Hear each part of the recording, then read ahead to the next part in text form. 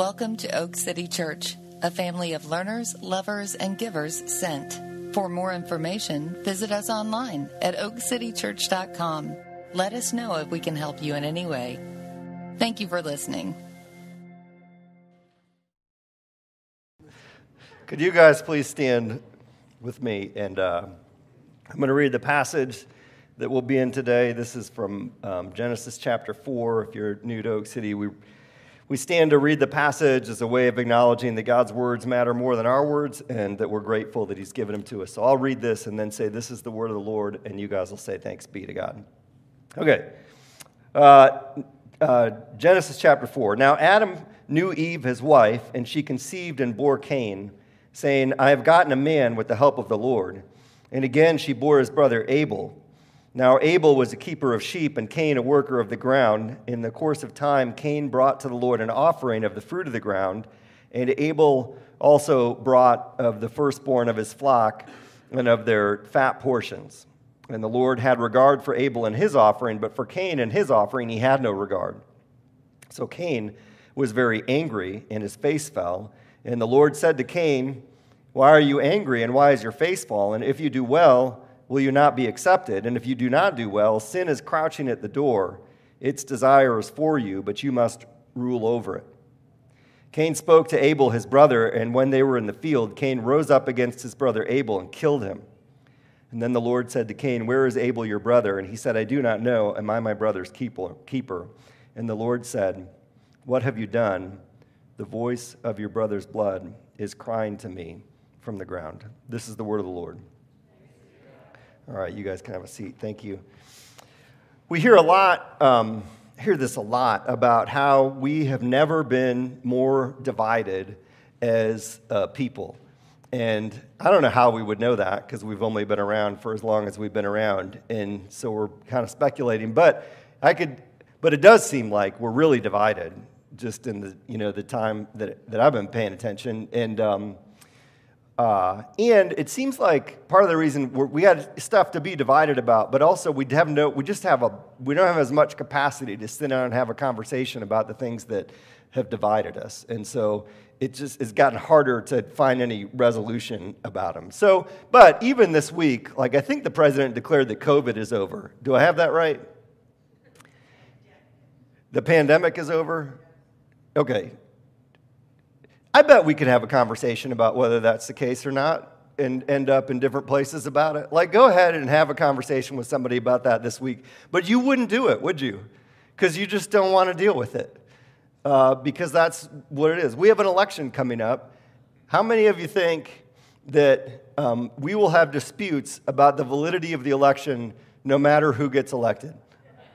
Right? For months. That is a new thing. I don't remember that ever happening.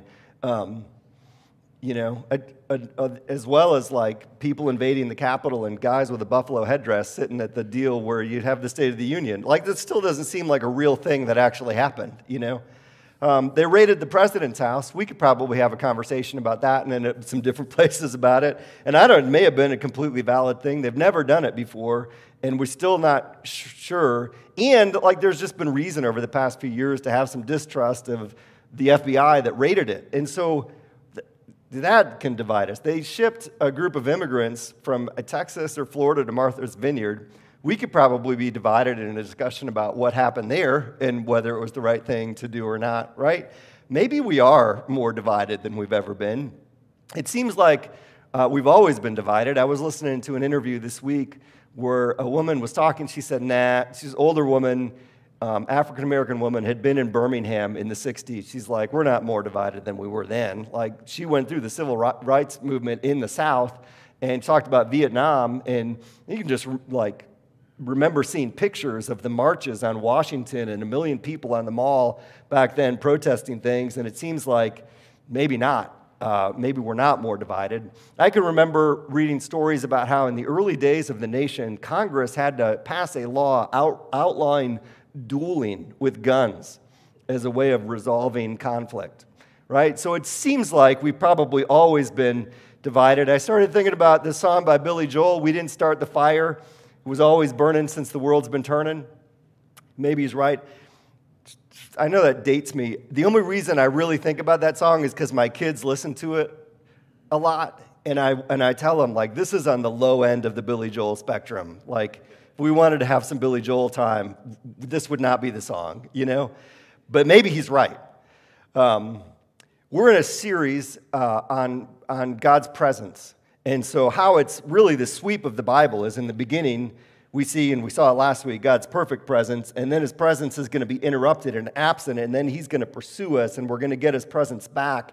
And how the end, it's the dwelling place of God was with man. And really the story is all about presence. But his presence speaks into the idea of conflict and how divided we are. Today we're in chapter 4. There's really 4 people in the whole story, and one of them is going to kill another one. Like, that's conflict. Maybe Billy Joel was right, and we've always been this divided. But these 3 and 4, and I'm going to be in 4 today, but I'm going to step back into 3 for a few minutes during my message, go a long way, I think, to describing why we're so divided and why we're so sensitive, why we're on edge, why we're so quick to attack somebody else, and why we're so defensive when we feel like somebody's attacking ourselves, not just like as a culture, but as people. Why it can be so hard to get along with the people that we're closest to and we love the most, and why we can be so hard for them to get along with. And I think a lot is explained in these couple chapters. So last week we looked at the Garden of Eden and the perfect presence of God. By chapter 4, his presence isn't absent, but it is definitely disrupted. And you start to see how the effect of that ripples through our relationships in the whole story. And if I had to sum up what I'm going to say today, it's this: that when we pull away from God, we are just naturally going to be pulled away from each other. When we pull away from God, we'll naturally, the dynamics of the whole thing and how we work and how we're wired for God pull us away from each other. And when we draw near to God, we're able to draw near to each other. So, just a little review from last week. We saw them in the garden in chapters 1 and 2. They're naked and unashamed. They're experiencing God's presence on a regular basis. They know that God loves them. And they know that God has declared them to be good, and those are 2 questions we're asking ourselves all the time. Am I loved and am I good? And they had answers, and we need it from outside of ourselves. We need it from the Lord, ultimately, and they had it from the Lord. The serpent comes in, tricks them into believing that God doesn't really love them, that God loves himself and wants to control them, and that's why he's given them the command not to eat from the tree of the knowledge of good and evil, that they can't trust God. So they disobey that one command, and they instantly realize they've screwed it up, and now they are bad. And they lose their sense of God's love for them. And then God declares the curses, sends them out of the garden, and presence is disrupted. And then we get to chapter 4. Now Adam knew Eve, his wife, and she conceived and bore Cain, saying, I've gotten a man with the help of the Lord. And again she bore his brother Abel. And Abel was a keeper of sheep, and Cain a worker of the ground. So a shepherd and a farmer. And in the course of time, Cain brought to the Lord an offering from the fruit of the ground, and Abel also brought of the firstborn of his flock and their fat portions. Here's where I want to start with this and first laying a foundation for it. Everyone is religious. Everyone is religious. We see that in them. Their default is to bring an offering to the Lord. Today, people do that. Everyone is seeking the presence of God. Everyone's seeking that validation in some way from outside of themselves. Everyone has a sense that something's wrong and needs to be fixed. They might define the wrong differently. They might call sin something. Everybody might define it differently or use a different term to label it, but they've got it. They've got a different means to fix the problem, some form of salvation. They have a different end goal. Like heaven looks something different to everybody, but everybody's got it. And there's a religion within that. There's a code of ethics. When the code of ethics is violated, people demand justice. There's an offering that's necessary for reconciliation, even if the offering is just an apology. There's a sense of worship that is something outside of them are going to tell them whether or not they can be good. And so all the, and I'm not going to go into all this, but so many things. Our stuff can be a form of religion. Sex can be a form of religion. Just right now, gender ideology can be a justice issue for some, but it can go past that to being just a religion in and of itself.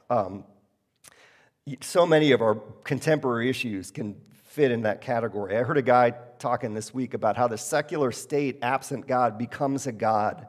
Like the state becomes God when God isn't in a culture. And he chronicled from the French Revolution to some of our modern day movements about how these things really serve as religions and have religious aspects to them, and doctrine and liturgy and rituals and excommunication for the dissenters, which is cancel culture, And so everyone's religious. There's an essay by C.S. Lewis called Equality that I thought about and I put in the weekly a couple weeks ago when the Queen passed away, a couple days after she passed away. And in it, he talks about how we need equality, like we're made for equality, we seek equality, but really there are some ways in life that we're really made for inequality. And he said equality, we have to understand that equality is not, it's more like medicine than it is like food. We're so desperate for equality because we're sick in a way. And so he talks about some of like just the natural inequalities, and the main one being spiritual, like God is God and we're not. And so that's a natural inequality. We have parents and children. There's a natural inequality in that people resist. I think like men and women are equal, but we're different. And now we're trying to like eliminate those differences and have like 100% equality or lack of difference, and we're fighting against something. We need structure and we need authority and we need bosses, but we fight against that because it can be abused. And that's why he said we need equality like we need medicine. Like we're made for inequality in certain aspects of life, but we fight against it because sin will lead us to abuse the inequality, and so we just seek equality in all ways. But he's just pointing out that's not really the way that it was meant to be. And this is the reason I put it in that thing a couple weeks ago when the Queen died, is because he said he was British, and he says as Brits we have to appreciate the fact that we have the monarchy, and that satisfies our desire for inequality even as we seek equality. So he writes this: we Britons should rejoice that we've contrived to reach much legal equality without losing our ceremonial monarchy. For there, right in the midst of our lives, is that which satisfies the craving for inequality. Now, how many of you paid any attention to what happened with the Queen and her funeral? Did anybody watch the funeral? People lined up they waited in line for 24 hours. It was a 10-mile long line to see did anybody watch this? Like I flipped onto BBC something to watch it because I was amazed by it. I mean, 10 hours. David Beckham, famous soccer player, waited 12 hours in line. And they did it, and it's like they got in front of the Queen's coffin and they didn't really think about what they were going to do. And I don't know what you do in front of a coffin. So they get like 3 seconds before the guy shoos them on, and they're like, oh. And they bowed, or they genuflected, which I don't know if that's appropriate. Like, it's not Jesus, it's the Queen, But they didn't know what to do, but they just wanted to honor the Queen. And it was crazy. Spectacular, So he says it satisfies the craving for inequality and acts as a permanent reminder that medicine is not food. Hence, a man's reaction to the monarchy is a kind of test. Monarchy can easily be debunked, which it can. The idea that one family represents a whole nation and just gets inherited is a little bit crazy. But watch the faces, mark well the accents of the debunkers. These are men whose taproot in Eden has been cut, whom no rumor of the dance can reach, men to whom pebbles laid in a row are more beautiful than an arch. Yet even if they desire mere equality, they cannot reach it. And then he says this: where men are forbidden to honor a king, they honor millionaires, athletes, or film stars instead. Even famous prostitutes or gangsters, for spiritual nature, like bodily nature, will be served. Deny it food, and it will gobble poison. America, you might not have a monarch, but you have kings and queens that you honor. We don't have a queen. We have Kim Kardashian. We have celebrities, right? And those are the people that we elevate to this status. Give me the Queen. I don't know if you remember seeing this a few years ago, but make America British again. Let's do it. Because we're gonna elevate something, like to satisfy that innate desire for us. We're religious. Cain and Abel just bring an offering to the Lord. We're not told why they bring the offering. We're not told that God told them to bring an offering. We're not told that they had any specific instructions about the offering. They just brought the offering. And that's what we do. We're inherently religious people. When you screw something up, you bring an offering to somebody, if only an apology or flowers or whatever, depending on how badly you've screwed something up. Where there's an inequality that's deemed valid, you bring honor. Right? If you met a celebrity today, like you treat them differently because Why? This is who we are. And it says, the Lord had regard for Abel and his offering, but for Cain and his offering, he had no regard. This is such a fascinating scene to me. So there's a right way to seek God and a wrong way to seek God. And God gets to tell us which is which. There's a proper and an improper offering. And God doesn't tell us exactly what's wrong with Cain's offering and what's right about Abel's offering. I'll give you like what I think and what most commentators think in a minute here, but he doesn't tell us. And maybe he doesn't tell us for the same reason that we're not supposed to eat of the fruit of the tree of the knowledge of good and evil. Like, he doesn't owe us an explanation. I think it's implied in the passage that he explains to Cain what's wrong and offers to fix it. But he doesn't. You don't always need an explanation. If you have kids, you don't always give your kids an explanation. If you had parents, your parents didn't always give you an explanation. You don't know it they don't know it to you, you don't know it to them, and God doesn't know it to us. And all he's doing is saying at the beginning of the scene, Abel, good job. Cain, here's what you need to do next time. There's no indication that he's angry with Cain. There's no like, why can't you just be more like Abel? You know, none of that. Just, hey, let's do that better next time. But the text says Cain was very angry and his face fell. Another translation said he was incensed.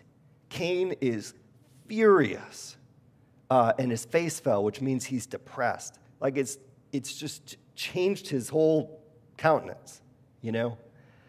And it's inconsistent with what's happened in the passage on the outside. God hasn't read him the riot act. He hasn't been shut out. It doesn't tell us that Abel's in the corner snickering. There's been no consequence to this point. So what's going on in Cain's heart? And that seems to be what God wants to know too. Why are you angry? Why is your face fallen? Like, this is easy. If you do well, you'll be accepted. If you don't do well, sin is crouching at your door. Its desires for you. It wants to control you, but you must rule over it. Now, to understand what's going on in his heart, let me jump back a chapter to Genesis chapter 3. And this is what happened as soon as they eat from the tree of the knowledge of good and evil. This is how Genesis describes it. It says, the eyes of both of them were opened, and they knew that they were naked.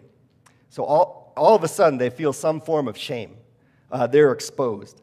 And they sewed fig leaves together and made themselves loincloths. So the first thing they hide from isn't even God. They hide from each other. It's not like they went naked into the trees to hide from God. They covered themselves up first because there was something they didn't want to be exposed to each other in some way. And then God comes onto the scene. It says they heard the sound of God walking in the garden in the cool of the day, and the man and his wife hid themselves from the presence of the Lord among the trees of the garden. They had known that they were loved and that they were good. Now that they're not good, they're not sure if they're still loved. So they hide, cover up, compensate for what's now missing on the inside and what they've done on the outside. It's what people call fig leaf religion. Like it's the first religion, that they will cover themselves up, and maybe that will make things okay if we're just covered up. And we've been doing it ever since in various ways. It says, the Lord God called to the man and said to him, where are you? And Adam said, I heard the sound of you in the garden, but I was afraid because I was naked and I hid myself. I think about God hearing that, God, I'm afraid of you. And how, I don't know, that must have bummed God out. That the one that he created is now afraid of him and God hasn't done anything. I have 4 kids. I flipped out a couple times. There were times where I'm sure they were scared of me for some valid reasons, The dog definitely has reasons to be scared of me. It's completely valid. God has done nothing in that relationship, is experiencing distance. Note also, God doesn't say, take those fig leaves off, come on out here, let's hug this out. It's okay. It's no big deal. He doesn't say that. It's a big deal. And he knows it. Before they leave the garden, he'll give them a better covering. With animal skins instead of plants. He says, who told you that you were naked? Have you eaten of the tree which I commanded you not to eat? And so I'll note this too. He's gentle with Cain, and he was gentle with Adam and Eve. He doesn't, like I would, flip out if they had ruined everything that I'd created. They'd burned the house down, which is essentially what they've done, and he knows it. But he's gentle with them, with his questions. And Adam responds, "The woman whom you gave to be with me, she gave me the fruit of the tree, and I ate." While that is all technically true, it is not necessarily helpful, right? Like the way that reads is, the woman you gave me, she did it. That's how it reads. This dummy over here that was your idea, I'll remind you, she gave it to me. That's it, man. Now, do we experience the same thing like all the time? Even if we don't say it like that, we're just trying to weasel out of things. He doesn't want the blame because he doesn't know what consequence it's going to lead to, so he deflects it, and it's amazing that he deflects it not just to Eve, but to God himself right here in the 3rd chapter of the Bible. It's a total abdication of responsibility. And in the absence of the perfect presence of God, when we are scared to death, we will scramble and try and pull things together. And maybe the easiest way to do that, if we can't find it vertically, is to find it horizontally and compare ourselves to somebody else. I may not be who I'm supposed to be, but at least I'm not alone. Misery loves company, or better yet, I'm better than you are.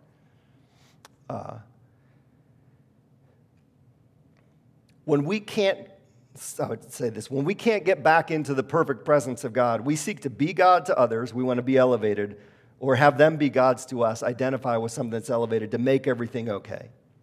So I mentioned this book last week, Searching for God Knows What, and he goes through all these dynamics of these few chapters, and he probably is the first one that suggested, and from a Hebrew scholar that he took, that we're wired to get our idea of who we are from outside of ourselves. Like self-esteem is a bit of a myth. You always need someone else to tell you, and when we don't get it from God, we're seeking it from each other. He spends a few chapters, he's got kind of a string he draws through this, where he suggests if an alien came from heaven to earth, the first thing that they would notice about us that is out of place is how much we compare ourselves to each other. And so I'm going to read a little extended section from this. He says, this would be the aliens' report back to the mothership. Humans as a species are constantly and in every way comparing themselves to one another, which, given the brief nature of their existence, seems an oddity and, for that matter, a waste. Nevertheless, this is the driving influence behind every human's social development, their emotional health and sense of joy, and sadly, their greatest tragedies. It's as though something that helped them function and live well has gone missing, and they're pining for that missing thing in all sorts of odd methods, none of which are working. He writes, in my opinion, this is how an alien would see the world. It's obvious that there's something wrong with this, something incomplete. The guy who says there isn't anything incomplete is probably the same guy who cries himself to sleep at night or tries to get a lot of people to love him or has terrible prejudice. We all have these tendencies, and they had to come from somewhere. So then he kind of goes through this, and he says, so a few days later, my roommate Grant and I were watching television, and I wondered out loud what an alien would think if he came over to watch some television with us. I wondered what an alien would think of our television shows. He probably wouldn't understand any of it because all the plots have to do with getting and finding the thing that's missing in their souls, only not getting it from God but from other people. If the alien wasn't missing the same thing we were missing, he would sit in my room with Grant and me watching basketball but not understand why we play the game. Why do they do that, the alien might say. It's a game, a competition, Grant and I would answer. But why? Why do they play the game? What are they trying to decide? Well, they're trying to decide who's the better basketball team, we would say. The better basketball team? The alien might question, wondering out loud why 20,000 people would show up to find out which basketball team was better than the other. Now, when you put it like that,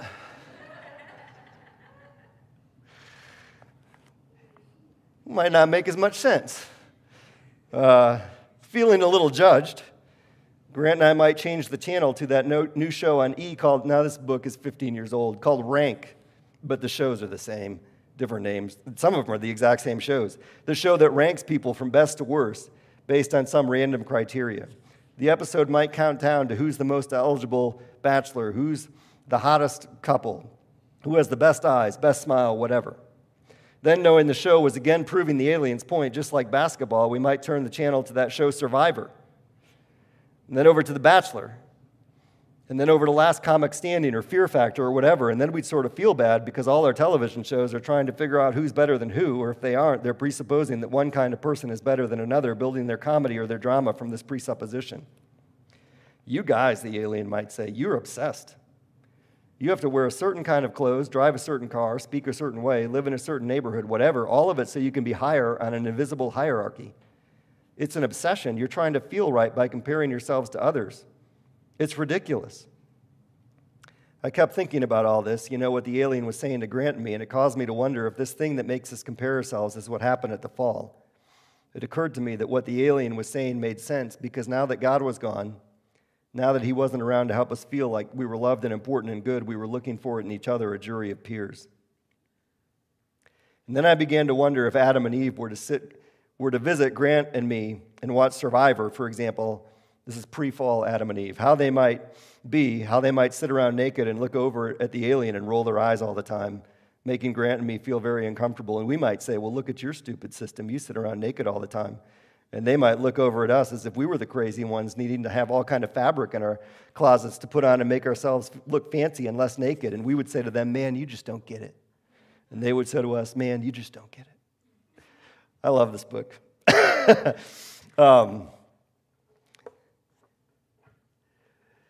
When the serpent in the temptation says, when you eat of the tree, you'll be like God. When you dial through what Scripture says about the serpent, in Revelation it says that the devil was the serpent. And when you look at, and some of these things you have to tie together, really, but in Isaiah and Ezekiel, there's some passages about the devil being an angel and trying to elevate to God's throne, trying to become like God in that what we want is, God is exalted. He's up there. What we want is just to be a little bit up here. We want people to exalt us. And this is just what we do. It's how we think all the time.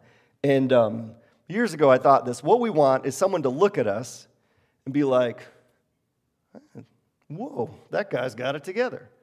Whatever it might be. The job that they're doing, the clothes that they're wearing, the car that they're driving. Like, we want people to give us a little bit, maybe even to want to be a bit more like us than they are like themselves. Like, we want some whoa. And what we want to avoid at all costs is some, ooh, like, that's unfortunate. Whatever it might be that caused someone to look at us and cringe is the thing we want to avoid at all costs. So we want a little bit of woe, and we want at all costs to avoid getting some from somebody else. And that's what Adam's doing. He's saying, the woman that you gave me, and just pushing her down, like it's more her fault, and elevating himself, and then doing it to God that you gave me. Like he's the only one that doesn't have any blame in this thing. Or at least pulling them down to his level so he doesn't sit below it. The Lord God says to the woman, what is this that you've done? She says the serpent did it, and does the same thing. What's going on in Cain's heart? Why is he so mad? Abel got some, whoa, good job, Abel. Way to go with your offering. And Cain got some, ooh, Cain, I don't know about that.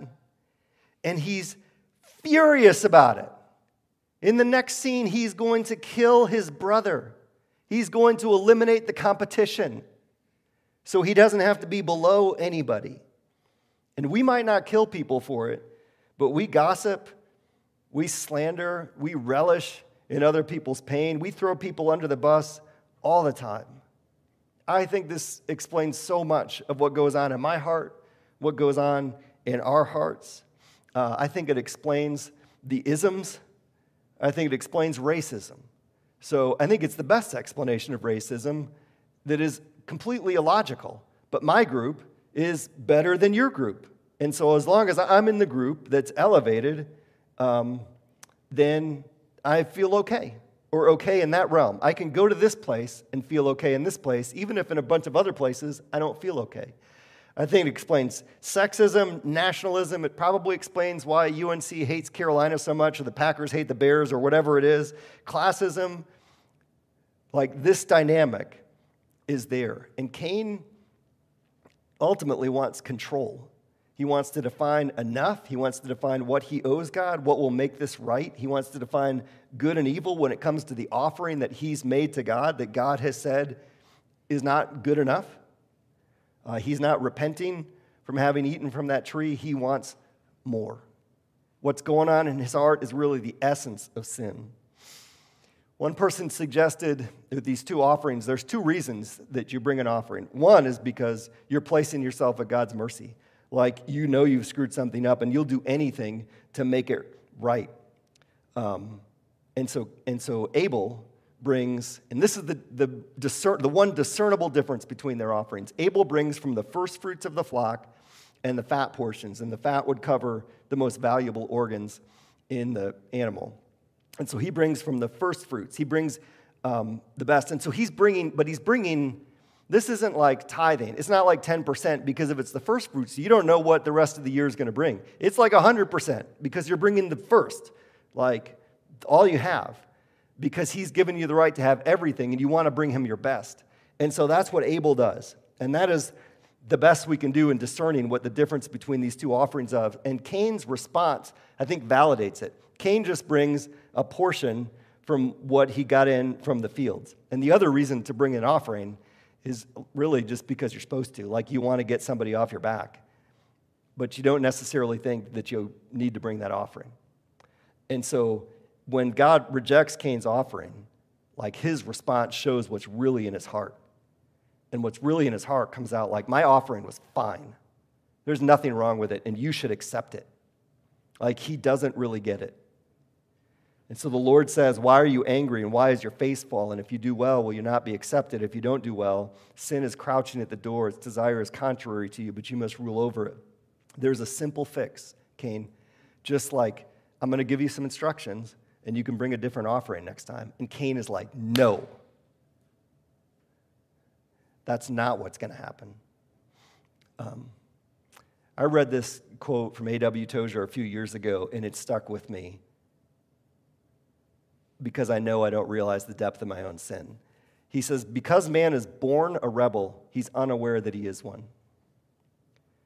Because man is born a rebel, he is unaware that he is one. Sin is the air we breathe. It's hard for us to see the depth of it. His constant assertion of self, as far as he thinks of it at all, appears to him a perfectly normal thing. He's willing to share himself, sometimes even sacrifice himself for a desired end, but never to dethrone himself. No matter how far down the scale of social acceptance he may slide, he is still in his own eyes a king on a throne, and no one, not even God, can take that throne from him. And again, I've kept that in mind because I know I don't know. When you become a Christian, like everyone knows things that need to change about you. You know what I mean? Because they tend to be more external things. You walk with Christ for a few years, and there are things that you were convinced were normal that God's like, no, those are really the result of sin patterns in your life, and those need to change too. This is a whole nother level where you're just surrendering, and you feel like you've given so much. He's like, no, you don't get it. I want you to surrender everything, to dethrone yourself, to give me complete control. Abel, in the scene, seems willing to dethrone himself. Cain does not. And so Cain spoke to his brother Abel, and when they were in the field, another translation, that's Cain said to his brother Abel, let's go out into the field. And Cain rose up against his brother Abel and killed him. And the Lord said to Cain, where is Abel, your brother? And he said, I do not know. Am I my brother's keeper? And the Lord said, what have you done? The voice of your brother's blood is crying to me from the ground. He doesn't change. He lies about his brother. God, I'm going to skip some verses, Mason. God gives him a punishment, and he complains that it's unfair. God tells him he's going to be a wanderer, and he goes and builds a city. And then the end of this is that Cain went away from the presence of the Lord and settled in the land of Nod, east of Eden. He goes away from the presence, further away from the presence of the Lord. Now, when the Lord says, the voice of your brother's blood is crying out to me from the ground, that is the cry for justice. It's a cry that's heard throughout the Bible from, different contexts. And God responds to to that cry. And ultimately, justice is going to be provided in Jesus. Another thing he does in this book, he spends a few chapters, and I think this was really smart. He said, if Jesus were not missing the thing that we're missing, if Jesus had a perfect sense that he's loved and he's good because he had perfect relationship with his Father, then he would look different. He would look as a human different than us in some fairly specific ways. And he's absolutely right. And so at Jesus' baptism, the Holy Spirit comes down. The Lord declares, this is my Son in whom I'm well pleased. He is loved and he's good. This is my Son in whom I'm well pleased. And so he never wondered that. And he never had to use people. He didn't put someone down to make himself feel better. None of that stuff. And so Miller goes through this, and he says he would believe that all people are equal. He would treat everybody the same because he had no reason to treat them differently. And you look at how Jesus treated people, and that's one of the things that people gravitate to and is most spectacular, is that's what he did. I mean, he was hard on some people, the Pharisees, but the Pharisees were the people that he should be kissing up to get something out of, to gain from them, but he treats them by the same rules that he treats everybody else. He points out that Isaiah says that Jesus was not a good-looking guy. I mean, there's a prophecy about Jesus in Isaiah that says, he had nothing that we should look upon him and think that he was good-looking. He was kind of ugly. Now, if you could come to earth and you could be pretty or you could be ugly, because you just can't do much with that, right? What would you choose? Pretty people get ahead on earth, And he just wasn't concerned about that. He liked everybody. I don't think there was ever a time where the disciples are like, well, we got to go hang out with those people and wherever. And Jesus is like, oh, man, I don't want to hang out with that guy. Like he gravitated towards people. He didn't have a fear of intimacy. He had a patience with people, a kindness with people. He wasn't missing the thing. When we pull away from God, we're naturally going to be pulled away from each other. Division is just a natural result of that. When we draw near to God in the presence of God, our ability to draw near to each other is restored because of what God gives us. And ultimately, God's terms for restoring his presence are going to be met through Jesus. And so Jesus, the one that had that perfect sense of he's loved and he's good, like that perfect presence of God on the cross, gives up that perfect presence of God in a way that I'm not sure to what extent, to what depth. I know that, it says when he was on the cross, on the 9th hour, he cried out with a loud voice saying, my God, why have you forsaken me? Like there's some distance between the Father and the Son. That line is the beginning of Psalm 22. And Jesus is doing that on purpose. The people that he's talking to would know Psalm 22. And that psalm goes on in part, why are you so far from saving me? From the words of my groaning, oh my God, I cry by day, but you do not answer by night, but I find no rest. It goes on and says, I am a worm and not a man, scorned by mankind and despised by the people. All who see me mock me. They make mouths at me. They wag their heads. He trusts in the Lord. Let the Lord deliver him. Let the Lord rescue him, for he delights in him. He says, many bulls encompass me. Strong bulls of Bashan surround me. They open wide their mouths at me like a ravening and roaring lion. I'm poured out like water. All my bones are out of joint. My heart is like wax and is melted within my breast. My strength is dried up like a potsherd, and my tongue sticks to my jaws. You lay me in the dust of death. It's really, in some ways, a prophecy of what happens on the cross. And so the one who had the perfect presence of Christ, or of God, sacrificed the perfect presence of God so that we might gain the perfect presence of God. He did what we needed. We didn't need fig leaves. We didn't need the first fruits of our flock or our field. We didn't need to elevate ourselves and put other people down. There were consequences to eating of that tree, consequences to our sin, and no offering but Jesus was enough to put the genie back in the bottle. We needed the perfect, sinless Son of God to take the consequences of our sin and to make us good again. And I said this at the end last week too. He never stopped loving us. He never stopped loving us. He'll never love you any more or any less than he does in this moment. We are not good. All have sinned and fallen short of the glory of God, and we are only good when Christ offers us his righteousness and takes our unrighteousness and ends up on the cross, and that is the gospel. In a minute, we're going to take communion, and the way we do that is there'll be Alan and Casey are going to be up here, and they'll have the bread and the cup, and they're just going to say, this is the body of Christ broken for you and the blood of Christ shed for you. You don't have to say anything, or you can say thanks be to God, or you can say amen, or whatever you want to say, or say hi. And you can do that whenever during these next few songs. But we're going to do that to remember what Christ has done for us. And Kelly and Julie, you guys can come back up. And I'll just finish with this. I mentioned the Queen at the beginning, and I want to bring her back up here at the end. It's the Queen lived in an exalted state for 96 years, but for 70 years when she was on the throne. And the outpouring of gratitude, part of it, I think, is that, like, it's bizarre that this ties us back. It's like George Bush being president from when he flew in World War II to when he died a couple years ago, like something that ties us back through generations. But part of it is the way that she carried herself and the humility that the Queen had. And she didn't flaunt her privilege. She seemed to use it for the benefit of others. She made this confession of service when she was 21. Before she was Queen, she declared that her life would be a life of service. She'd lived that out. She seemed to live that out faithfully. She just wasn't grasping for things. And this way she lived her life. I don't know if you heard the story. They said that there was she was hiking in Scotland near the Balmoral where she passed away with her bodyguard guy. And they ran into an American couple, tourists, who didn't know who they were. And so they asked, do you guys live near here? And she's like, yeah, our family has a house over the hills. And the couple asked, have you ever met the Queen? And the Queen said, I haven't, but this guy sees her all the time. And so they asked the guy what she's like. And the guy, quick as a whip, said, she's a bit cantankerous, but she has a good sense of humor.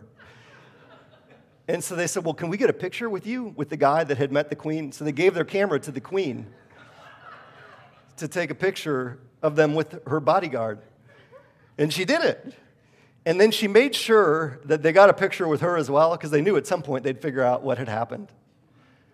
Like, just a delightful story, for somebody with that privilege. And I had heard she's a devout Christian. A buddy of mine in John and I's cohort was over in Scotland the week before she passed with some Presbyterian pastors who said they'd heard she's read every word that Tim Keller has written and just really loves Jesus. And she'd mentioned that in her Christmas messages and stuff like that. And I've heard that she planned every detail of her funeral. And so I got up early on Monday morning and I watched the whole thing, and I was just like a hawk. I thought it was fascinating. And she used 1 Corinthians 15. She used Jesus saying, I'm the way, the truth, and the life. Like, it's a funeral I would preach. And she had these hymns. And you couldn't understand the hymns because it's choir, and it's in Westminster Abbey, and they're British, and there's an orchestra. And so I started looking up the hymns. And the last hymn was like Love Divine or something. I forget what I said it was. It was a Charles Wesley hymn. And the last verse, this is the last verse of the last hymn of her service, the public service in Westminster Abbey. Finish then thy new creation, true and spotless let us be. Let us see thy great salvation, perfectly restored in thee.